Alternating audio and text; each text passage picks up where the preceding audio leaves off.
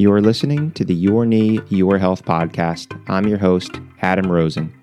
I'm a fellowship-trained, board-certified orthopedic surgeon who specializes in knee replacement.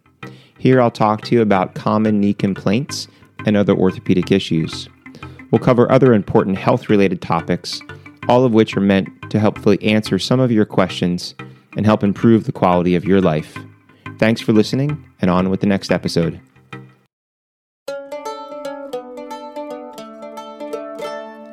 Hello and welcome back. This is Adam Rosen, and you're listening to the Your Knee, Your Health podcast. In today's episode, I want to talk to you about bike riding. So one of the more common questions that I get asked from a lot of people is, what should I do to exercise? Especially because my knee hurts or I have arthritis or, whenever I try to do XYZ, it causes pain. And one of the most common answers that I give people is get on your bike. Now, this can either be a stationary bike or a regular bike. But stationary bikes come in a sit-on-top version or a recumbent.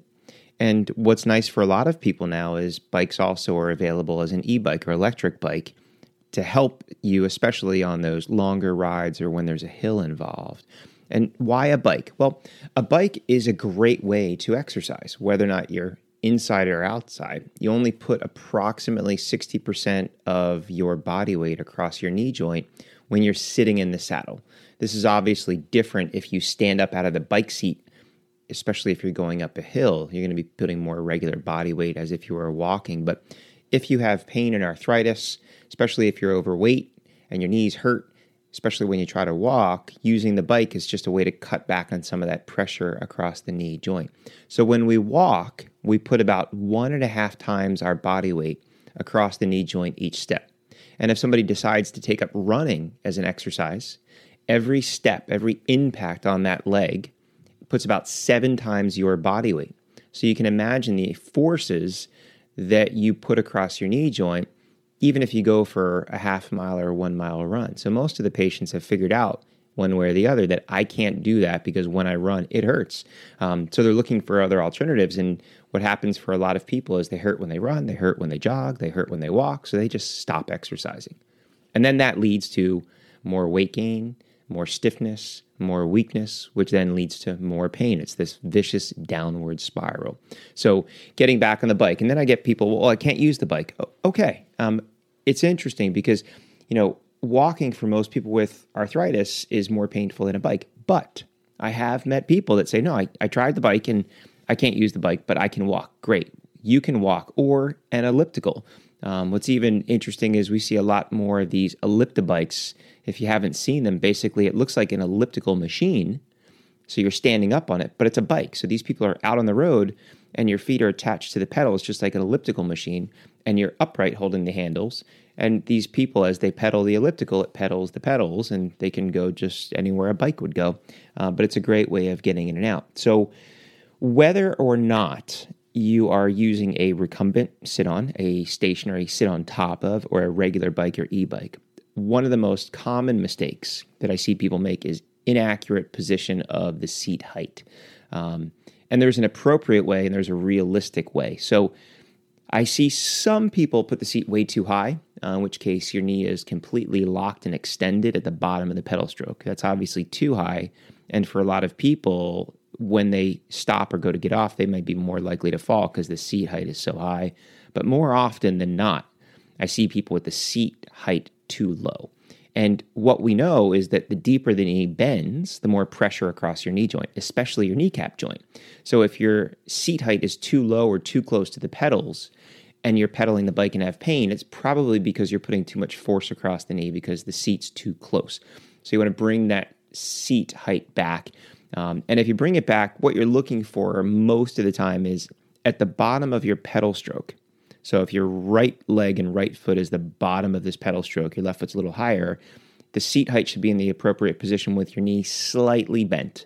And a bike fitter, if you're riding out, is a great idea because there's even more complicated issues with fitting a bike appropriately, not only seat height, but its position front to back and the position of the handlebars. So all those, if you're going to be riding outside and riding a lot, I would actually recommend that you invest in seeing a bike fitter and getting a professional fitting. But that seat height position where the knee is slightly bent at the bottom of the pedal stroke is a good starting point, because when patients have knee arthritis, even though that is the appropriate seat height, you may find that slightly lower seat height position makes your knee feel better. So definitely aim for the appropriate seat height position, but adjust based on your knees, and that will help you. So, why ride a bike? Well, again, like I've talked about in previous episodes, we know that when you exercise, you do get benefit. And the act of exercising, the benefits that you get from exercising, far outweigh risks of damaging your knee or making it worse by exercising, which is a big fear a lot of people have. I don't want to do XYZ because I'm afraid I'm going to make it worse. And you're going to make pain worse if you could run, but most people realize, again, running is hurting too much, so they don't do it. But by not exercising, you're increasing your weight, you're weakening your muscles, you're stiffening your joint. All of that is going to make your symptoms worse. So by getting on the bike, you're improving the range of motion of your knee joint. You're improving your strength in your quad, which has been proven to decrease pain, and additional general health benefits like your cardiovascular health. It burns more calories. It helps you maintain a healthy weight. If you're outside, you're getting some sunlight and getting vitamin D, which is also good for your bone health. Obviously, be aware of how much sunlight you're getting because there's a risk of skin cancer. And then also the social aspect, that if you're in a class or you're out riding a bike with a friend or a family member, there's that social aspect of just being out and about with other people. So there's a lot of good health benefits of riding the bike. Now, a little caveat on electric bikes, because more and more I've seen a lot of people get into the electric bike realm, and these are great. So if you like riding outside and you have the ability to ride outside and you're safe on a regular bicycle, but the reason that you don't ride further or more is because there's hills or distance, the electric bikes are nice because, you got a big hill and you can just crank on the electric part of the bike and it climbs up the hill for you. Or what's nice with a lot of models too is that you can sort of adjust it so you can pedal and it makes up for the additional torque that you need to keep your speed and your cadence at what you want. So this way you're pedaling the same sort of distance and cadence, and anytime that you hit an incline, it's just cheating for you a little bit and helping you up that grade. And this way you can go out, go further, go farther. You don't have to worry about making a change in your location because of a hill that you're afraid that you're not going to be able to get up it at the end of the thing. So that's something that you should definitely look into. But when you start riding a bike, again, the thing that I've talked about before is a gradual improvement. We're looking for lifelong changes. So the mistake a lot of people will make is they'll hear this or someone will recommend, hey, you should exercise, go on a bike, get on it for 30 minutes or take a spin class, which would be even worse, and you're hurting. You're in pain. So you don't want to do that thing. That bike is the devil. You want to stay away from that thing as much as possible. But the mistake is not the exercise or the bike. It's that you did too much too soon. So a spin class for a lot of people is a great exercise. I do have a few patients with bad arthritis that can get through it, but they've worked up to it and they have really strong quads. But a spin bike is very different than other bicycles. So it's not something that I recommend people getting into if they have knee pain and knee arthritis. But getting onto a stationary bike and starting small, or a regular bike and starting small, is key. So what that would mean would be literally 5 minutes. And again, 5 minutes, Monday, Wednesday, Friday. It should not feel like exercise when you start. It's a test. Do you like the seat height? How's the seat position? How does your butt feel? I mean, you're sitting on the seat for 5 minutes. Some people get uncomfortable in that way. So you want to kind of build up slowly. And then next week, 10 minutes. And then the next week, so now your third week, 15 minutes, Monday, Wednesday, Friday. Oh, I'm getting a little pain or swelling. Okay, let's make it 12 minutes. So you build up 12 minutes. And then every week you're trying to build up another, 2.5, 5 minutes. And eventually you can then hit 30 minutes a day, which would be great. So now you're up to doing 30 minutes a day on the bike. And what you'll start to notice at that point is the knees feel better, especially after you get off the bike. You have a little bit more energy.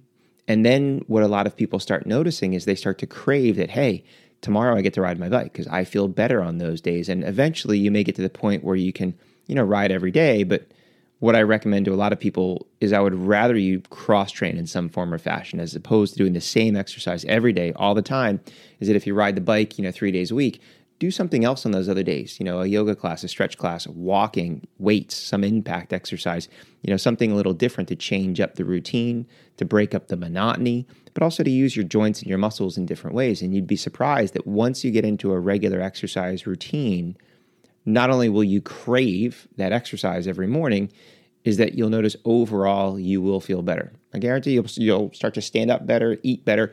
All these changes that happen in your body as you change your metabolism will have a lot of life-altering effects.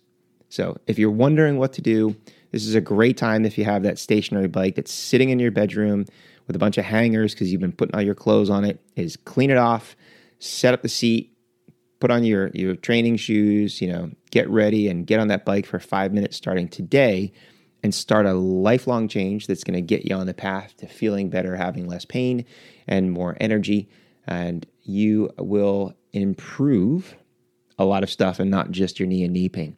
So if you've liked this information, please share it with a friend. If you would have the time, it would be great if you could leave a review so it may help other people find this podcast. And until next time, thanks for listening.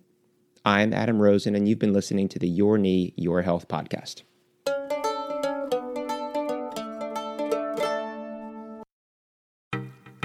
Thanks for listening to the Your Knee, Your Health podcast. If you've not already done so, please subscribe so you'll be notified of future episodes. And if you enjoy what you're hearing, please take the time to leave a review. It helps other people like you find the show. I'm your host, Adam Rosen, and until next time, stay safe.